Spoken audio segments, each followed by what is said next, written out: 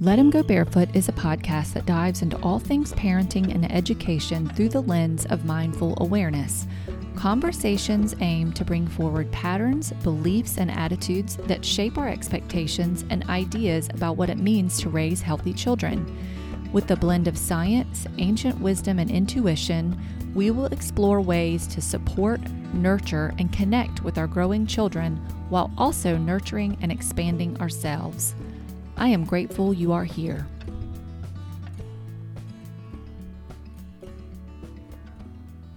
Hello, Jason Kantor. Thank you for agreeing to come on to the Let 'Em Go Barefoot podcast. I'm so grateful that we have an opportunity to talk about your coaching and working with homeschooled students and your past and your history and kind of how you got to this point.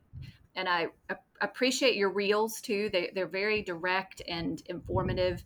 And I believe that people listening to this podcast will find them interesting and helpful as well, whether they're homeschooling or not. It's because you talk about how you can communicate with teens and support parents as they're supporting their kids wherever they are on their learning journey. So thank you for being here.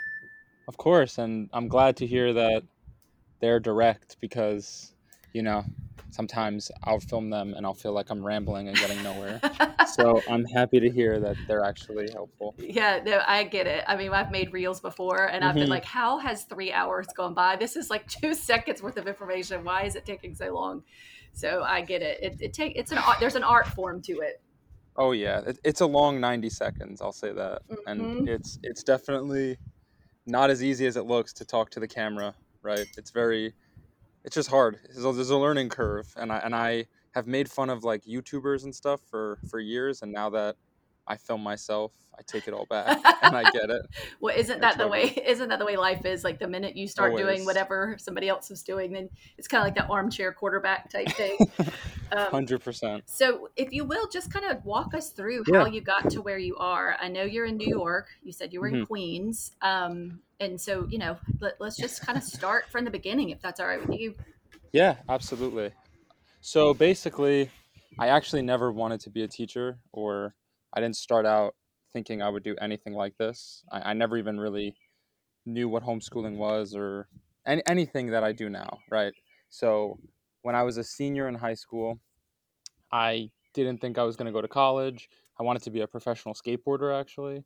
And I just thought I would kind of bum around the world to a certain extent because I didn't want a 9 to 5 job. And I just had no vision of what I was going to do when I was older.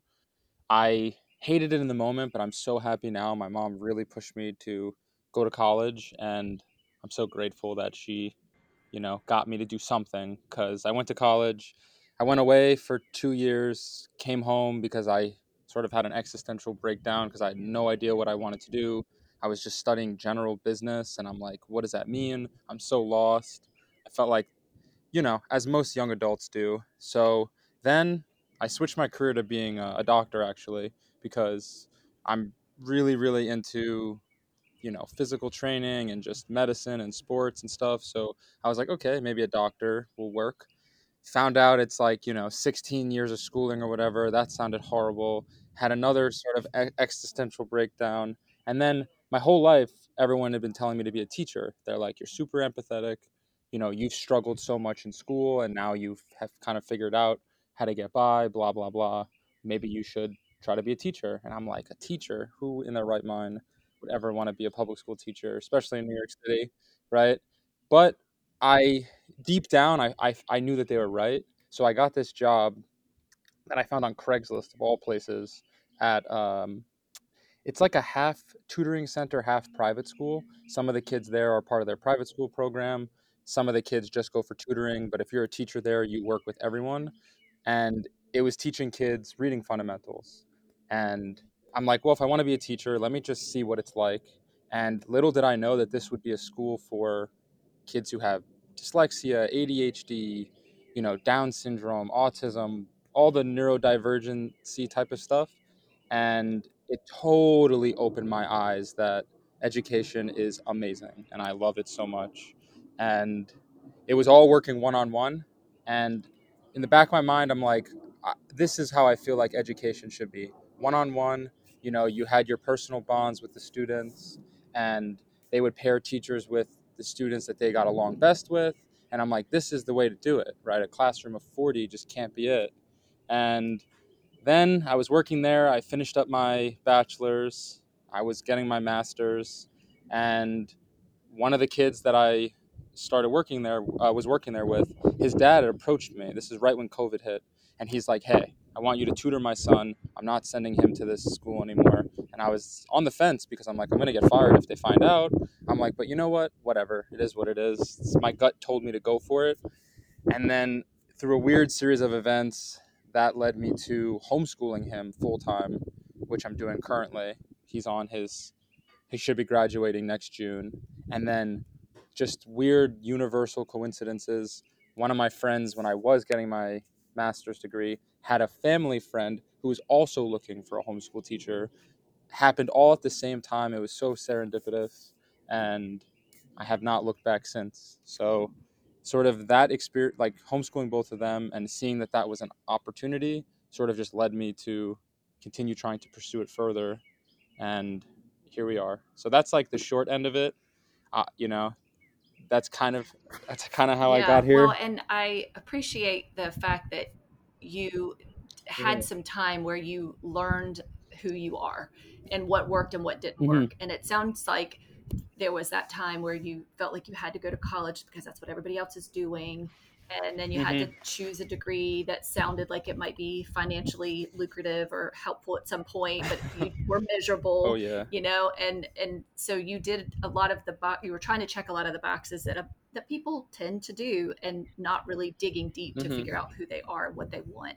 So the fact that you've gone through that, I'm sure gives you perspective and insight that can really motivate you and help you work with the kids that you are working with. Yeah, I think so. I mean, I was a horrible student growing up. I really didn't get it together until I came back home and went to college and I transferred to a local school. Up until that point, really, I just never cared, right? Mm, I saw no, I didn't see myself like goals down the line, right? Like when you're just in school for business, but you don't really have like a goal in mind, like what would that look like? Was mm-hmm. I going to be owning a business? Was I going to be on Wall Street? Something like that. You just don't really have any drive, and it didn't make me happy. So I kind of just, you know, did whatever and did the bare minimum to get by. And Yeah. interestingly enough, I've worked with so many dyslexics at this point.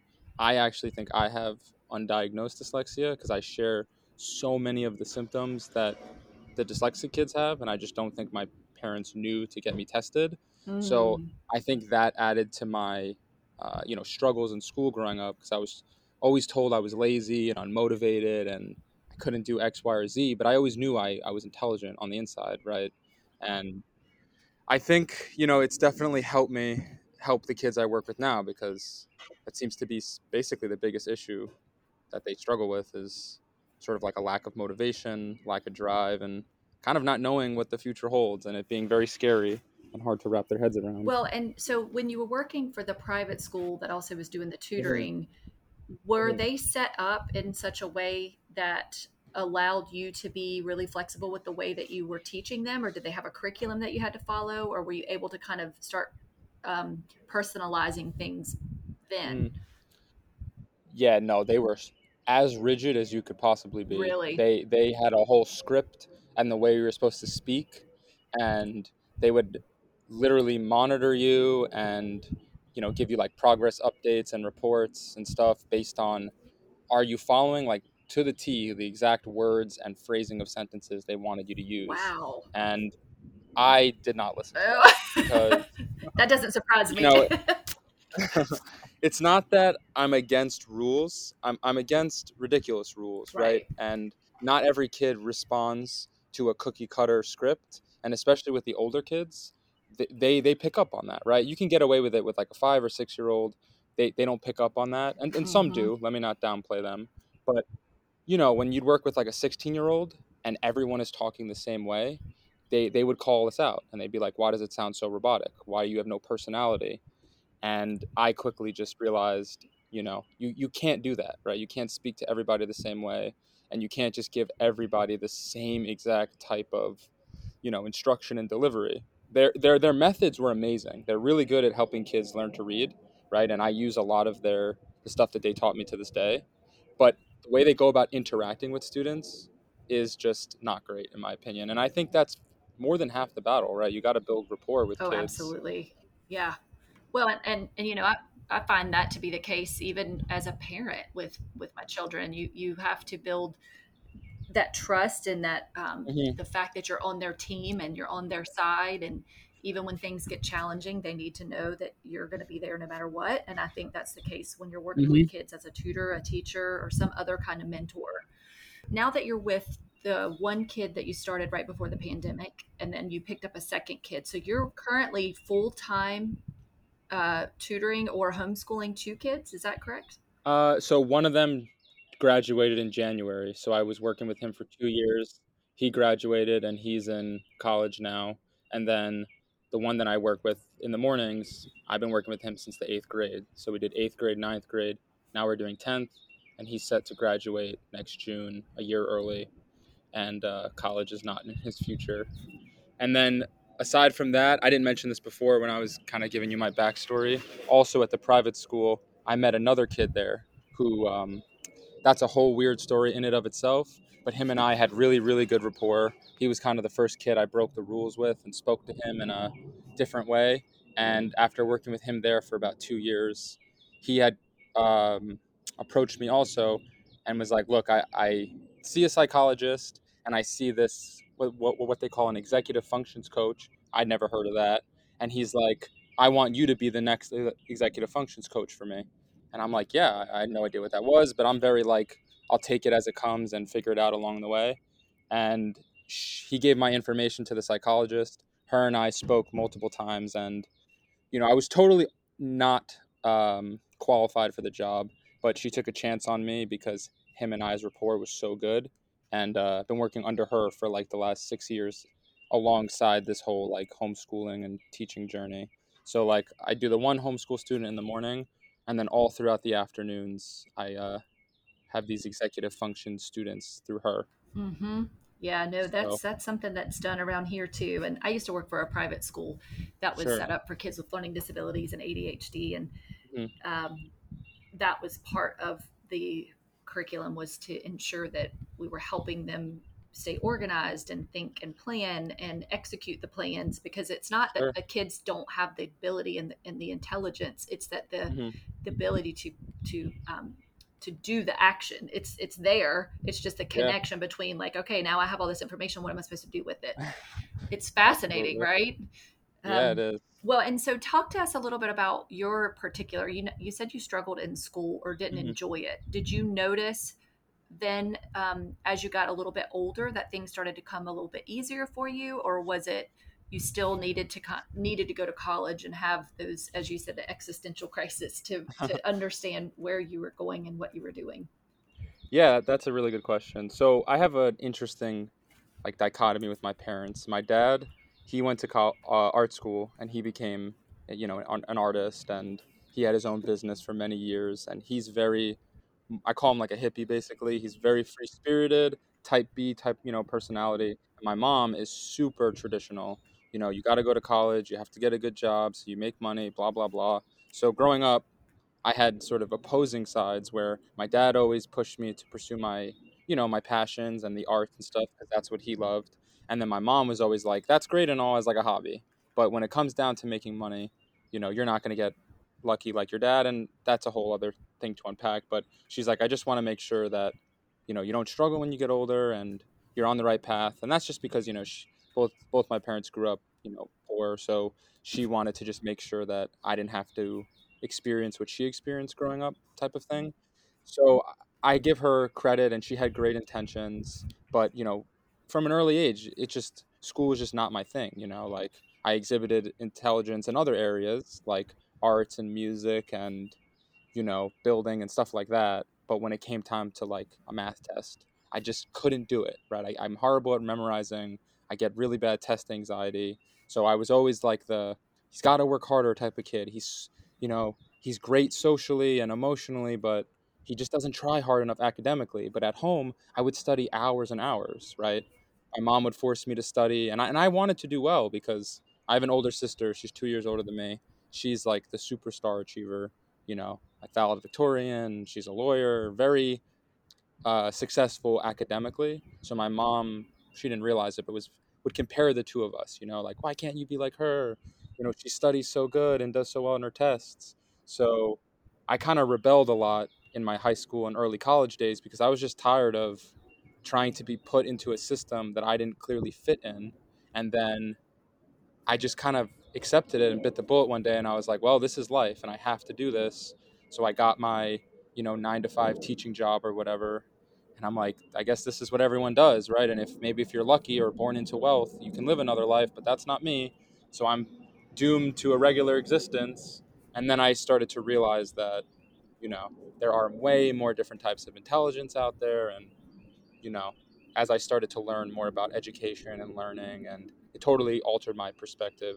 So, I guess to answer your question, all the way up until I got to college, I did horrible. And then when I got to college, because it's a little bit more self-paced, right? You don't have people breathing down your neck. Mhm. Yeah, you have assignments to hand in and whatnot, but there's a little bit more flexibility. I felt like the room for me to breathe really helped. Where, like, for the first time in my educational life, my mom wasn't in charge of everything. She didn't have access to my grades, and you know, it was very much so self-directed. Where I knew that if I didn't do well and I didn't study, I would do poorly. It wasn't like my mom was pushing me. So I felt like I really needed that freedom to find myself, and I think it really helped. And it's so weird to think back to, like, at 17, I never read a book in my life, and now at almost 27, I read a book a month, if not more, right? And I just love reading and learning. So yeah, to answer your question, I found myself due to my independence later on. Yeah. Well, what you just said is such a beautiful message Mhm. to all the parents listening who have younger children or maybe even teenagers and they feel like they're never going to pick up a book. I mean, you're a great example of somebody who struggled in the system, the way the system is set up. It's not set up to match you. And so I call that environmental mismatch. Hmm. And we put a lot of children in the same environment and expect them to operate the same. And we know kids are so uniquely Hmm. different. And another example you bring up is the comparison between your sister and you, and parents just accidentally, so many times they don't mean to, but Yeah. they see something and it's working for one, and so they can't understand why it's not working for another. And it's not a fault in it's not a fault in the person, it's a fault in the system that they're in or the environment that they're in. Yeah. And yet we only have one type of environment when it comes to school. It's set up very left brain, it's very Yeah. orderly, it's not really for the free flowy creative types. It's more for the ones who can follow the rules, do things in order, check the boxes, and feel very gratified in doing so. Hmm. For everybody else, it's like, okay, hope you can catch up, and if you can't, here's an IEP and maybe that'll work. And so it sounds to me like you were a great example of somebody who just needed a different environment, and then when you finally got that freedom and flexibility, the motivation was there. You were able to find it yourself. You needed that intrinsic motivation where everything else was coming from the outside. Hmm. Thank you for sharing that, because a lot of Of people course. might hear your story and realize, hey, maybe I need to back off my kid a little bit, and realize that it's not that they don't care, Hmm. it's that they just need their own space. So as far as working with the kids in the executive function, and are all of them homeschooled or are they a mixture? So one of them is homeschooled, aside from the one I work with like full time. The rest are Hmm. in either some sort of public school or private school in New York City. So I definitely have seen, very wealthy people and very prestigious private schools in New York City. And then I've worked, with kids in some of the worst schools in New York City as well. So I definitely get a range, like socioeconomically, and it's definitely amazing. I love getting both perspectives and everything in between. So typically with just the executive functions ones, like a parent will see that their kid needs help organizing, doing all that, and then slowly it generally turns into like they need school help, and then there's some aspect of mentoring, guiding. It's never just they can't organize, right? And I'm sure you know this and you've seen this a million times over. It's never just as black and white as there's one area that needs help, right? Everything's so interconnected, and education is just this kind of beautiful interplay of like so many different aspects of our of just our life, and you can't just sort of fix one thing in a vacuum, I've noticed. So yeah, to answer your question, I keep going on these No, no, tangents. you're great. It's great. uh, uh, yeah, it's supposed to be on paper, just executive functions help, but it always ends up being so much more than that. Yeah, I can imagine. And the fact that you're able to individualize so much and you have some freedom, you don't have the script that you have to follow. I think that that really plays into Oh it. yeah. You know, on your reels and on your page, you mentioned that there are four main areas: mind, body, soul, Hmm. and passions. So can you Yeah. explain to us kind of how you got there with Sure. those categories, and also just sort of what does that look like in your interaction with Yeah. kids? Do you sit down and say to them, "Hey, we're going to do these four areas," or does it kind of just mix and match into your plan? Totally. So I'll give credit where credit's due. The the boy at home school in the mornings, his dad and I have developed a really close relationship, as you would imagine. I spend so much time with his son. Him and I are very close. Mm-hmm. After about actually like up until January of this year, his dad had just been like observing what we do and very supportive and doing whatever he can to support his son's educational journey. And in January or so, when I really started taking like the social media stuff seriously, he approached me and he's like, "Look, he's like, what you're doing is a holistic approach to education." And basically, he just described what I guess I didn't even realize I was doing this, but my approach to helping his son was, hitting these four areas, right? Mind is your traditional school subjects. And since his son is dyslexic, we spent a lot of time on literacy fundamentals, making sure he can do that well.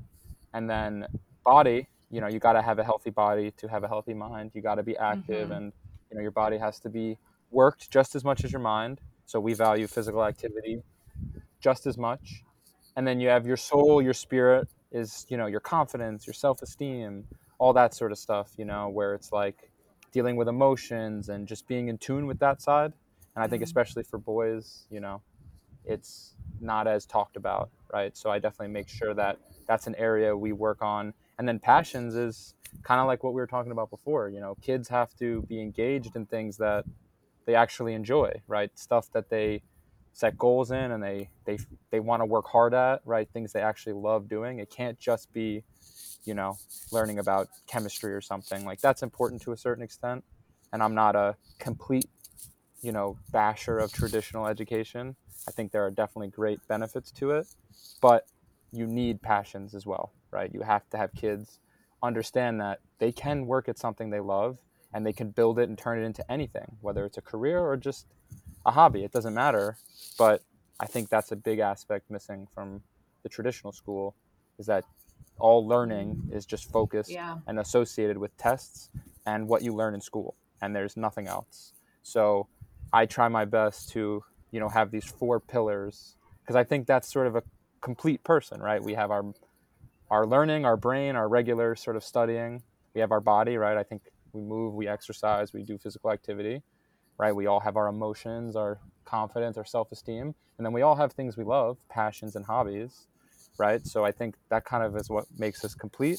And I think education should touch on every single one of those. That's kind of my philosophy in, an, in a That's nutshell. great. Well, and it made me think too about the fact that you loved medicine and wanted to go into medical school, because to me that's Mm-hmm. like bringing in that body aspect, and then Yeah. the passion part, which kind of sounds like your dad, where it's like go with something that lights you up and that you really enjoy doing, and could be creative. It could be, I mean, it could be something like Mm-hmm. hiking and and hitting all the national parks or something. I mean, anything Totally. that really just makes you feel excited about getting out of bed every day. But the other part of what I like about that is that it as you said, it's the full person, because in schools we disembody kids. We say Mm-hmm. leave all your emotions at the front door and come in here and we're going to pour all this information into your head. But we know, I Yeah. mean, just basic human understanding 101 is Yeah. if you're upset about something, or if last night your parents got in a terrible fight and your dad stormed out, Mm-hmm. the last thing you're going to do is walk into your math class and be like, give me some math. You don't care. Yeah. And so No, you don't. when our schools are set up in such a way that it really is about the academics, and we have to get you through these specific curricula that we've created, and Yeah. then forget about everything else, deal with that at the psychologist's office or at the therapist, or go see that, it's really Yeah. disembodied. And that's why I do think, as you found out really early on, working one-on-one with kids allows you to see them, really see them. And then it also allows you to change and structure and move things Mm-hmm. around and shift as needed. And then I also love that the kids called you out because they know, don't they? They really can sense when you're being genuine. And Oh and yeah. Yeah, I think, you know, everyone talks about, it's impossible to scale, one-on-one education to like the massive level of public schools, and that's a whole, argument in and of itself. I think we totally could, and I think we have to try because, like you just said, we're gonna have off days. You Mhm. know, not everyone's family life is peachy. No one's family life is peachy. It's gonna be, and you're just gonna have bad days, and you're gonna have periods, cycles, weeks or month where you need something different and you have to adapt.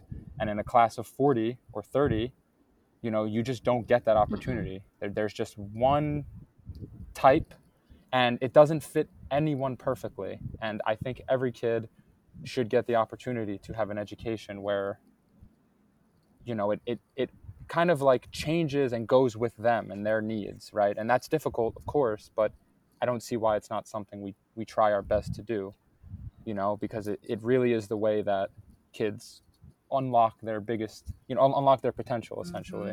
Well, and it's as if all the developmental psychology and the science that we know about how brains work goes out the window. Hmm. It's like, nope, we're not going to use all that. It's too much. We can't establish our Yeah. schools this way. And it's not. It's there's plenty of teachers who would love to do it that way. I know I was one, and I was lucky enough that when I was in the classroom setting, I worked with the special needs population. So I either worked Hmm. with kids who were considered below grade level, who needed a little bit more assistance. So I got to pull them out of their classes and work in these small groups, and we had a blast together. And I also got to take kids who I'm were like a sure. year or two ahead in math and bring them out. So I got the benefit of Nice. really getting to know the kids and creating activities that were fun and engaging and that they wanted to do, because it made them feel special. They were like, hey, we get to leave Of school and course. work with you one-on-one or in a small group and play games. Of course I want to do that. And Yeah, that so sounds that amazing. was kind of a turning point for me while I was working in the schools. Was like, look how much better these kids are doing than when you go into the Yeah. classroom setting and they get lost in the shuffle. It happens. So so talk to us then about, you mentioned the male aspect earlier and with Hmm. boys, and are you noticing that there's an increased need for mentorship for boys, or did you notice that when you were working in the private school, or what's Mm. your insight there? Yeah, I think there is an incredible need. Being in New York City, right? I'm in arguably the biggest city in the world. And the interesting thing about this private school is it was prohibitively expensive and catered to, it was so strange. You had very wealthy people who could pay to send their kids there. And then you had families that won lawsuits against the New York City Department of Mm, Education who then got contracts to send their kids there. I don't know the full details around that, but you got a lot of very poor inner city kids there. I'm not entirely sure how all of them came there, but I think that's how they did it. So I would see. I remember this one kid. I'll never forget him. His dad had been in and out of jail his whole life, and mm, he had no male mentorship. And he was the kid that everyone hated working with the most. And I loved working with him mm-hmm. because he was rough and aggressive and rowdy, and I knew he just needed like some tough love and someone who believed in him. And I remember on his last day, him and I, we finished our session and that was that. And he looks at me and he's just like, "So now what? Do you just leave and I never get to see you again?" And I hadn't thought about it. Oh. And he's like, and he turns to me. He's 13 years old, and he says, "It's just like every other, man in my life. They just come and they go." And he just left crying. And I kid you not, on my hour and a half commute home, I just could not stop crying. Also, Oh God. I'm like, this is horrible, right? Here's a kid, and there were so many there like that, right? I could give you 100 stories like this. So yeah, there's an immense need, and those kids don't get it because they're poor, and they obviously can't afford a service like that, even if it was, even, you know what I'm saying, like they Mm-hmm. just can't afford anything extra. Mm-hmm. And then interestingly enough, since I had this dichotomy of very poor and very wealthy, the kid who introduced me to the clinical psychologist, he came from a, mom and dad home, but he had such a rough relationship with his dad that he was basically, I don't want to say fatherless, but there was such a distance between him and his dad that, he didn't speak to his parents for, years on, so Mm. even very wealthy people, even if you have two people at home, it could be as if you don't have anyone there, right? Mm-hmm. So they need some guidance. And I'm not a parent yet, so I tread lightly on trying to give parenting advice, which is kind of why I don't talk about that at all, because I think you can't give parenting advice until you're a parent yourself and you've experienced it. So I would never want to tell anybody how or what to do. I can only reflect on what I observe, and I'm trying to be as objective as possible. But it seems like, some people just struggle, and I'll leave it at that. And even if you have both parents at home, kids can still grow up, you know, cutting school, skipping, doing drugs, and blah, blah, Mm-hmm. blah. And I've kind of seen it all.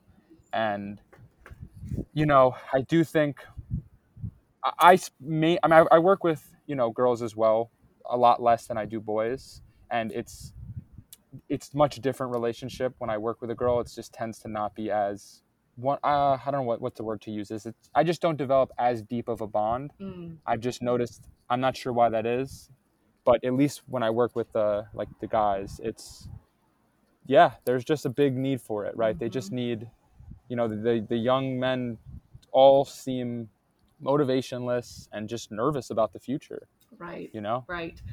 Well, and I think too that we've lost a lot of male teachers in our Hmm. lower grades. And if you as you go up in the schools, you tend to have more male teachers starting in middle school, and then probably the most are in upper school. But Yeah. I think that middle that the earlier grades having that male perspective is so important. And if kids are in schools day in and day out, not being around that male energy, I think it makes a difference. And like I said earlier, schools are set up very left brained. And Hmm. I work. I don't know if you've heard of Cindy Gaddis, but she and I worked together and offered a couple of gatherings around the whole right brain dominant learner, Sure. and she's written a book about it. And that was one of the pieces that she talked about, was that when you think about the difference between a female teacher and a male teacher, why do you think a lot of people gravitate towards the male teacher? Because they tend to have that very creative, not Hmm. necessarily an orderly. I mean, it's not that they don't have order. I don't want to make it sound like they're all Sure. chaotic, but there's a fun I know element what to you it. mean. There's just a fun element to it. It's kind of like we're going to get down on the ground and really play and Hmm. take things apart and look at stuff, and it doesn't have to, it can be dirty and messy. It doesn't have to be Hmm. completely clean and orderly. And I'm not saying that female teachers don't do that too, but you know what I'm saying. Like, it's I just, I know what you mean. Yeah. yeah. And so there is a kind of a noticeable energy difference. Hmm. And so that's interesting that you're noticing that as well with your You know, male students and female students. one thing you said there. When I worked at Starbucks when I was in beginning in college, and I remember when I made the decision to pursue education right before I got my job at the private school.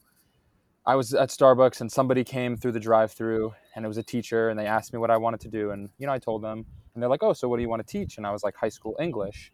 And she scoffed at me. She was like, "Oh, just be like an elementary school teacher." She's like, "You'll get hired anywhere you want Yeah. with ease."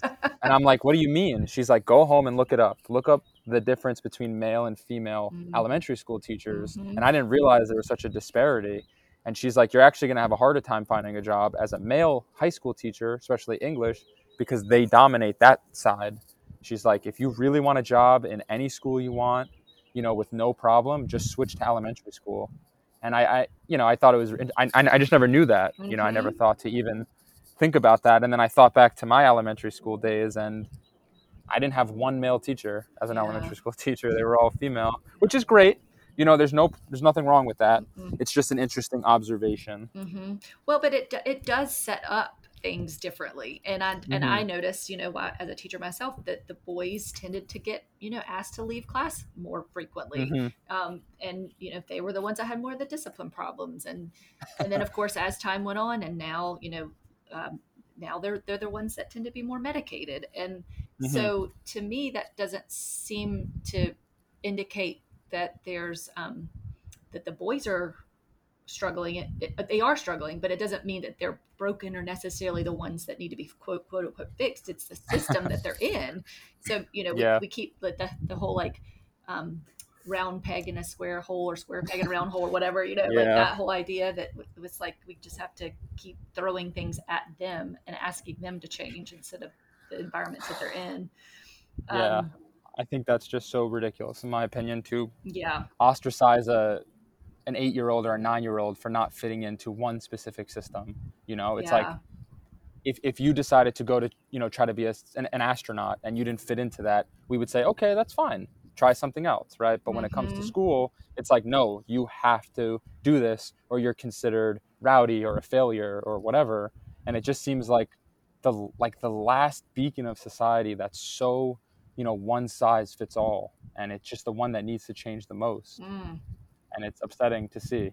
mm-hmm. Yeah, that's a good point.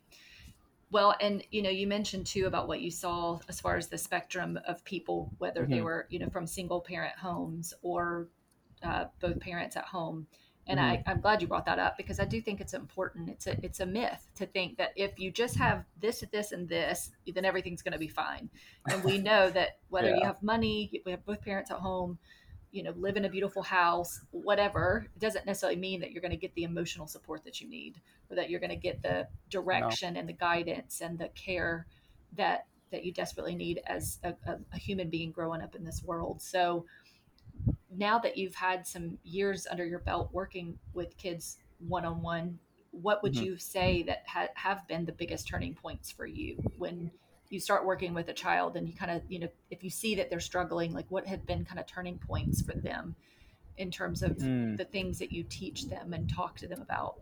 Do you think it's Yeah. the academic side, or do you think it's that mind, body, soul part? I mean, the body, soul part, and the Yeah. passions. Yeah. I think first and foremost, most of the kids I work with just feel like they haven't had someone who's believed in them. You know, Mm-hmm, like for mm-hmm, example, the kid who I talked about before, that was his biggest thing, was like, you're the first person who believed in me. mm. And whether or not that's true, I don't know if he had other teachers or not, but he felt like nobody believed in him, right? I So was I about to say, take but he felt you did. So yeah, exactly. So that's I think huge. that's like the biggest catalyst, right? Is it almost doesn't matter. Like, I'm not going to say, the cutting edge science and the best practices are not important, because they absolutely are. But to me, what matters most is just relationships. And if Mm, you have a great relationship with the kids you're working with, I mean, everything else just kind of falls into place, right? They're going to be more open to learning. They're going to be more open to your suggestions. They're just going to be more willing to do everything, right? So for me, that is like everything. Is if I don't have a good rapport, and you know, I don't the kid doesn't want to work and all that stuff is not in place, just nothing else matters, right? And I just think back to all my favorite teachers growing up. I just really enjoyed them as people, right? I felt like they weren't robotic. They were human, right? They exposed me to not their personality and not their like lifestyle. I don't care what they were doing on Saturday night. right. I think people get caught up in that and they get confused. It's just more, they just acted and treated me like a human being also. Like I Mm-hmm. wasn't just a test taking machine, and I wasn't just there to come in, take my test and leave, right? They actually had some humanity to them.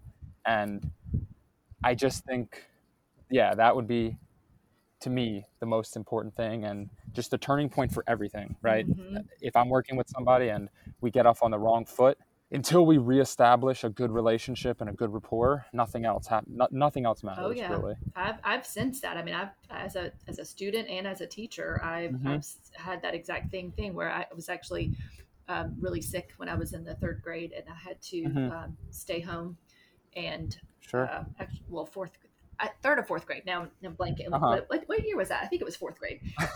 And a tutor came to my house, and although I had been a pretty self-directed and easygoing kid in school and made good Hmm. grades and always did my schoolwork, for whatever reason, when we sat down to do fractions, I completely shut down. And Hmm. I'll never forget that Yeah. feeling of like, this is not working. Like I cannot. get out of this mindset that I'm in. And so I know what that Sure. feels like as a student. And then I've also seen it on the other side with a student doing that with me. And you're right. You do Hmm. just have to take a break and pause and say, okay, we've got to start over or start fresh and let's do this again. And so with Hmm. your students, do you sit down with them? Like how long would you say, you kind of it takes for you to sort of establish this trust and this rapport and this ability to let them know that you're on their side? Hmm. You know, I get that question a lot, and I give the same answer. It's just it really depends on the kid, right? Mm, So with that kid, I've been working with him for 2 years, and we really didn't develop. He was like a monster, right? He would like throw things, spit at me, hit me, like really behaviorally not good. mhm, And it really was only like the last 6 months that he started to finally open up and trust me, right? So here's a 13-year-old kid whose dad abandoned him, right? Trust issues like you couldn't imagine. mhm. I can't, like, people were like, well, why is he not learning? How come your rapport is not good with him? I don't know. Maybe he's had his whole life of trust issues, right? It's hard to Yeah. break that Yeah. in such a short amount of time. So, you know, parents generally ask me that same exact question, and I'm like, I can't tell you, right? It really depends on their level of comfortability, right? What their life experiences have been thus far. Typically the first meeting is always awkward, right? I can only think of a few that were really smooth, but I would say it takes like a good like month to 3 months sometimes to like really get into the swing of things, Mhm. and when you're a nervous parent, right, and you want your kid to make changes, waiting 3 months to see results, people can get impatient. And again, I could totally understand that from a parent's perspective, but if I spent 3 months forcing material on them and trying to get them to change, we're not going to get anywhere. Versus Mm-mm. spending 3 months I think of it as like an investment where Right. you're building that relationship.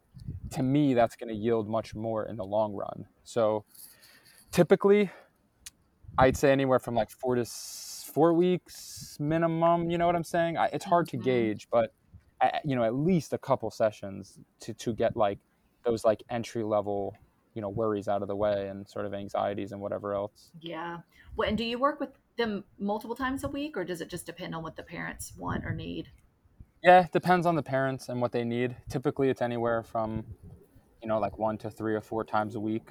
The kid I homeschool, it's 3 hours a day, Oh, wow. Yeah. 4 to 5 days a week. But that's a very different situation, right? That's not common. But everyone else is at least once a week. But even then, how much can you really get done in 1 hour a week? Mm-hmm. So I don't recommend more because I'm greedy and a money hungry monster by any stretch. Yeah. It's more like, no, you know, to build a relationship takes a lot of time, and it Mm-hmm. takes effort, and it's just not the most 1, 2, 3 easy breezy thing. So, Yeah. Well, and I think you're teaching parents something as well. And that is that, we all have fallen prey to this idea that if you just put kids in school, they'll learn and everything will be fine. And we forget that it's not just about them regurgitating facts for a test and getting a grade. I mean, hmm. there is kind of a game that we play, and that is that so many of us have accepted the fact that we do all this stuff in school and we don't necessarily need it, but we realize Oh we need a yeah. piece of paper that goes along with it. And that piece of paper has value, whether we really think it has value or not. It has value to the Hmm. outside world.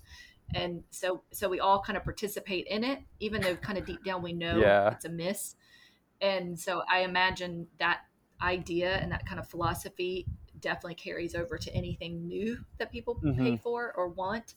And so I can see how it would take a little time to sort of break parents in and get them comfortable with the fact that this takes time and effort. And as you said, you're Yeah. making an investment, and this is not meant to be that you're going to be there forever and ever for the child. It's more like, let's get this kid independent enough Yeah. and capable to utilize these skills that we're Absolutely. working on for for the future and down the line. So, what do you think are some things that parents could look out for if they're searching Hmm. for someone like you? What are some questions that you would say would be good for them to ask of a tutor or a mentor or someone who says that they actually do help kids with executive function? I mean, Sure. Sure. I mean, in regards to executive functions, because I was just talking about this earlier today, I think if if you're looking for someone to teach that and they have one method that is good for everyone, I think that's an immediate red flag in my opinion, especially with Mm, executive functions, because how I organize is probably very different than how you organize, right? So yeah. who's better? Nobody. Mhm. Both of you both like we both go through our days and get what we need to get done. So is the way you organize better than me? No, right? It's just different.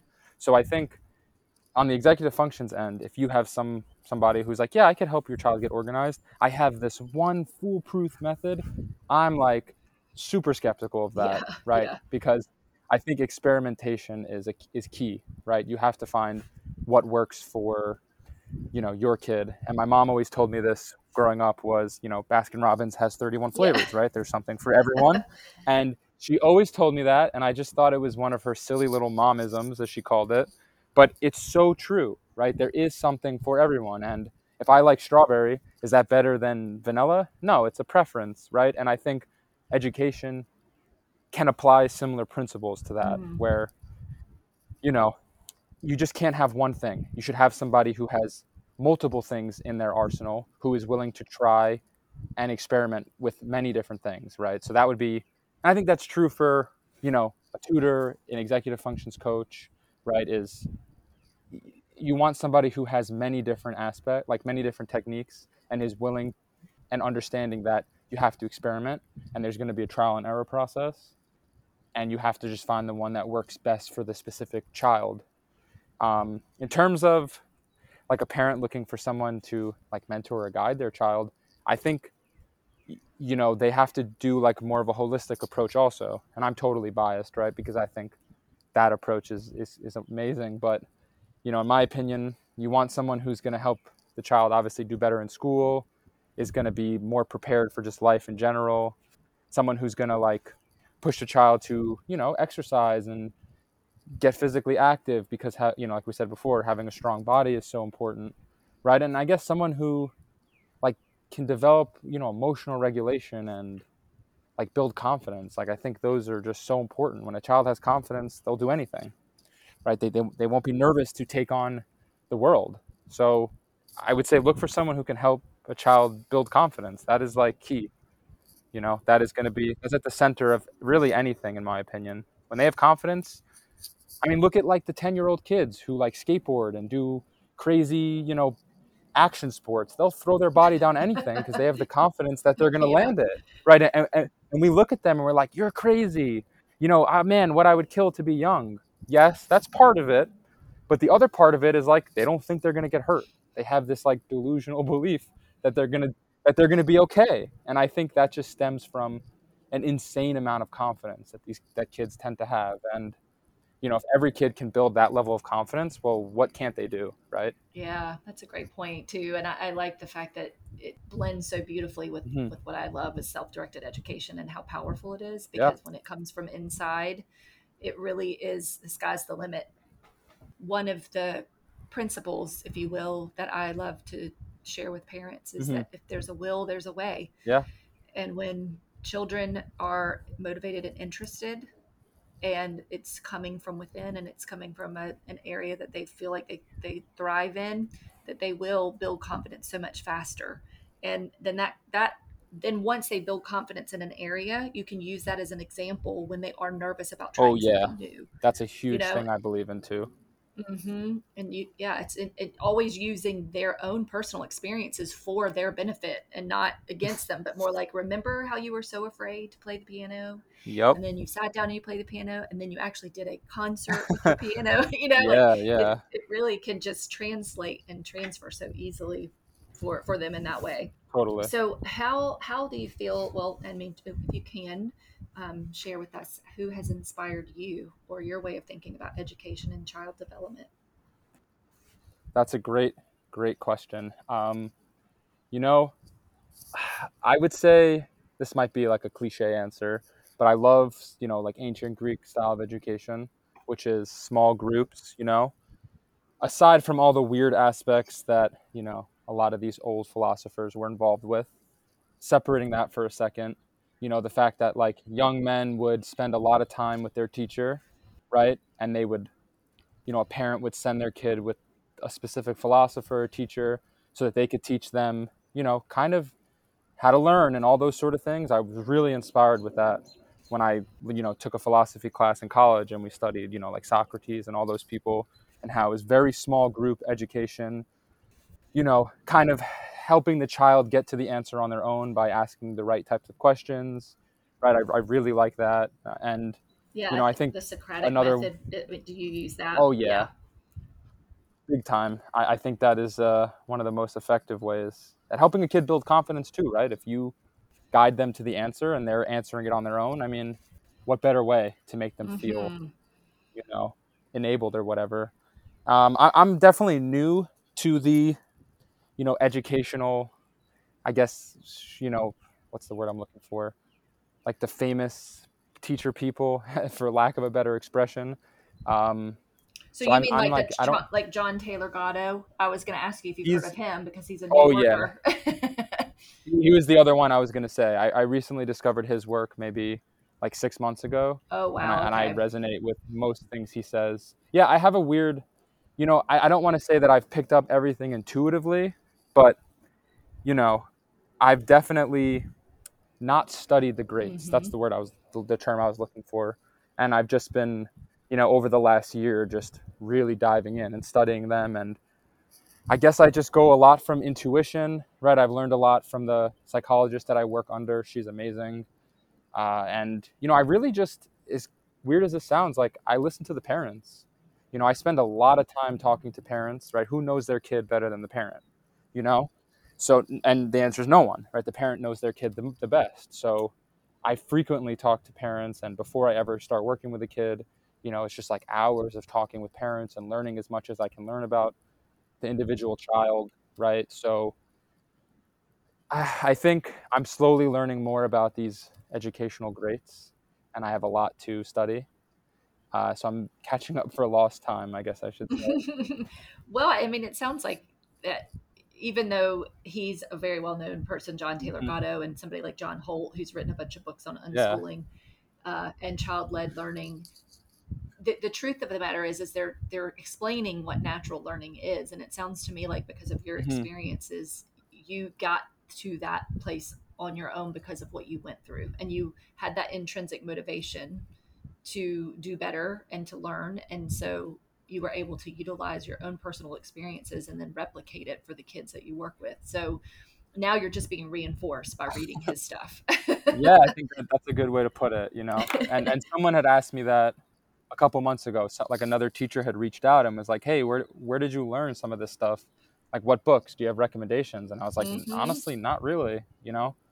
I feel like everyone kind of like you said before, everyone knows that certain Hmm. things are wrong, but they just don't do much about it, right? And I think you're so right. Like we intuitively know a lot more Hmm. than we give off, and because most people don't want to go Right. against the status quo, and they think, well, no one else has talked against it, so I don't want to be the pariah, and maybe my opinion is crazy and not correct. When in reality, I think a lot more people agree Hmm. than we think, and if we all would just spoke our mind, I think we'd actually realize that we're more on the same page than not, at least with education. We're just, we think we Yeah. can't make a change and we don't think it can change or whatever because it's been the same way it's been for so long. Yeah, but it's turning. So, Things are changing. People are more and more oh yeah. waking up to the idea that they actually can and do. And I know the pandemic certainly Hmm. motivated a lot of people to change course. Well, so do you have any resources that you want to share, or parting words or calls to action that you would like to offer parents or anybody listening on how to support? And I guess I should be more specific on how to support their children wherever they are. Yeah, I think that the two main things that I can, I guess, leave with is one you said before, is comparison is really not, like, whether it's to society, to peers, to a sibling. In my experience with the hundreds of kids I've Mm, worked with now, the two main ones are like comparison to them, either the parent themselves or their sibling, is just never a good thing, right? And then validating their feelings and emotions. I've come to realize that we often forgot and forget what it was like to be 14 and 16 and 18, right? And now that we're adults and we've been through it, we kind of forgot what it was like to be 14 and stubborn and think we have the world figured out. So I think it's definitely hard sometimes to like, I don't want to say give a 14-year-old credit or a 17-year-old credit, but you Mm-hmm. got to validate their feelings to a certain extent, because when we were 17, we thought our parents were being unfair for not hearing it from our side, and how quickly the things change once we get older. And that's something I have to remind myself often when I want to be like, you're being ridiculous. Just listen to me. I know what's best for you. They don't know that, right? And they don't have the emotional, regulation experience that we've had growing up and being an adult and getting older. And I think, remembering what it's like to be their age and just kind of validating their emotions, even if you don't agree with them, is really helpful for them. And I think it shows that you're more of their ally than not, which helps them actually take you seriously and listen to you in the future, right? If that makes sense. Yeah, for sure. So it's like if they're feeling upset about something, instead of telling them not to be upset, say, well, okay, I hear you're Yeah, upset. I notice you're sad about this or worried about this. Let's walk it through. So instead of, or and not and not validating in the way of like, I'm dumb at math. Yes, you are. You're dumb at math. yeah, Like not that kind of of validating, but course. more, I hear you. I see you. I understand you're going through something, but recognizing that it's an opportunity to take a pause and to maybe back off a little bit or give them some space. So, Absolutely. no, I definitely agree. I have a 20-year-old, almost 21, and a Oh 16 boy, year old, and it's great. I mean, we've had the best time. We've had the best that's time, and I amazing. do really owe a lot of that to the fact that I just try to level with them as much Hmm. as possible. And whenever I'm getting ramped up or a little spun out, Hmm. they're okay with it. Say, Mom, you're spinning out. Like, just chill out, please. That's good. I think that, It's like, I mean, I want them to, because I yeah, don't want them walking around in eggshells with me and worried about my emotional reaction. I'm the adult. I need to have it together, right? I need to have my emotions regulated. And yeah, so, yeah, I'm glad that they can say,